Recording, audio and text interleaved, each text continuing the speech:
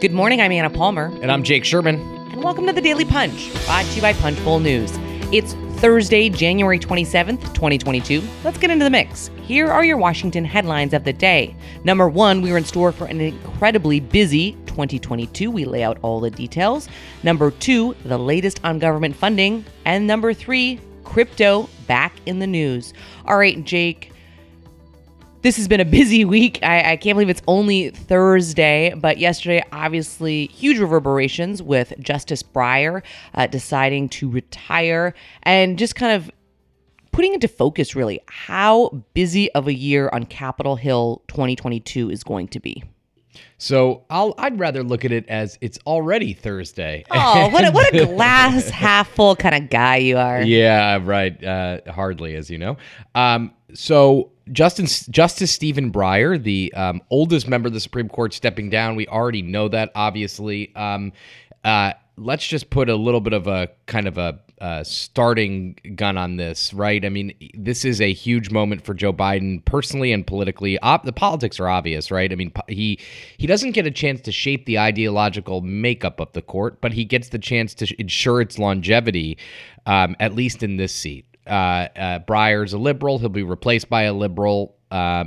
So there's not much there that's worth kind of pondering about. He's going to have the chance to put somebody in there who's young, who will be on the court for a long time. That's number one. Number two, Biden presided over Breyer's confirmation to the Supreme Court, and now he is appointing Breyer's successor. That's kind of interesting and cool to first time in history. First time in history that somebody has appointed somebody or somebody has presided over the confirmation and then appointed somebody.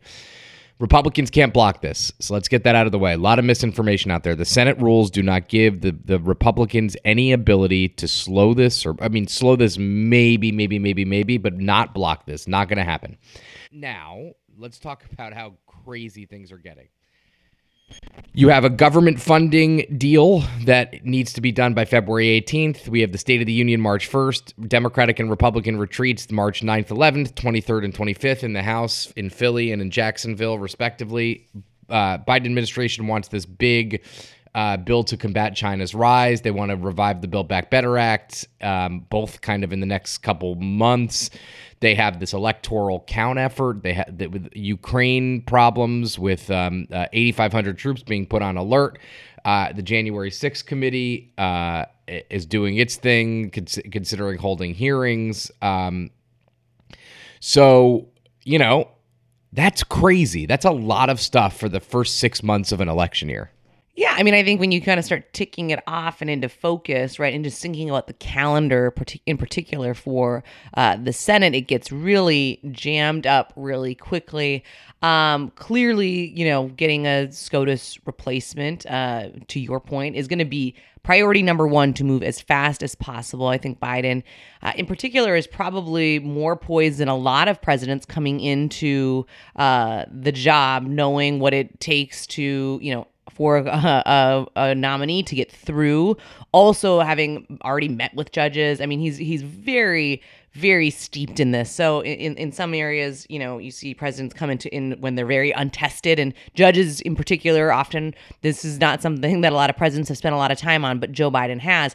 The rest of this is just, you kind of see this pileup happening, right? From government funding to this China bill to, can they try to revive some sort of the Build Back Better Act? I mean, these are massive, massive things. And, I could see, we love Capitol Hill, love being up there every day. So I could see the schedule change too, because as much as it's an election year, they're going to have to be here in Washington quite a bit. Oh, yeah. A lot for the next 6 months. This is going to be... It's going to be all encompassing for the foreseeable future here, and we'll be all over it. This is just a huge moment, and again, cements kind of at least in our theory of the case, which is the Capitol is the nexus of everything that happens in Washington. All right, let's move on to the number two story of the morning, putting into more focus government funding. appropriators have been making progress in an omnibus talks, but there is no deal yet to cover the rest of the fiscal year through September 30th.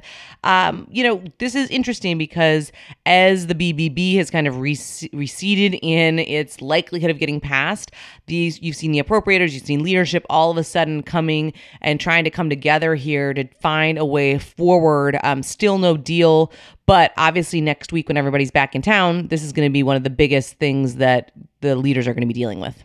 Yep. Full year government funding is the goal, but my running an Ironman is also a goal. I didn't know that about you. That's good. Put that on the list. I'd like to do it, but that's a conversation for another time. I don't think I have the time to train right now. But we have to imagine that they'll try to do a short-term deal, try to get a long-term deal after that. But we don't have much time. I mean, there's really just, not many days between now and February 18th to get a funding deal wrapped up. And remember, there's just a ton of 22 days to get a ton of these kinds of lingering issues, whether it's riders, spending levels, all sorts of programmatic things. Ton of decisions to make in a short period of time. We wouldn't be surprised if there's another kind of short-term deal in the coming weeks to bridge the gap between nothing and a long-term deal. All right, and quickly we move on to the number 3 story of the morning for us, Washington Times Wall Street. We've got some news here. There's a new bipartisan House group that is urging Secretary Janet Yellen to provide quote-unquote clarity on crypto. Yes. So, okay, let's take you back here a little bit.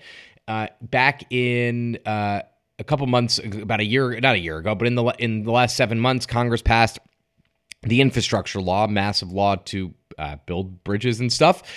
In that law, there was a provision that required a provision that the crypto industry did not like. That provision was basically the crypto industry thought it was too onerous, and they've been trying to unwind it since. Now, a bipartisan group led by Patrick McHenry, the top Republican on the Financial Services Committee, and other Democrats is they are trying to get the Treasury Department to clarify some of that. And this is a letter we have first in Punchbowl News. It'll be closely watched by the crypto industry, and we suggest you take a look. They're pushing Yellen to make some decisions before she issues some guidance on crypto. So anyway, very big, very newsy, bipartisan letter. McHenry, Tim Ryan of Ohio, something that I would imagine the Treasury Department is going to look at quite closely. And certainly comes at an interesting time for the industry, which has been taking a beating in the past few days. All right. Well, thank you so much for listening. Leave us a rating and a review. You can also subscribe to Punchbowl News at punchbowl.news. Have a great day and stay safe.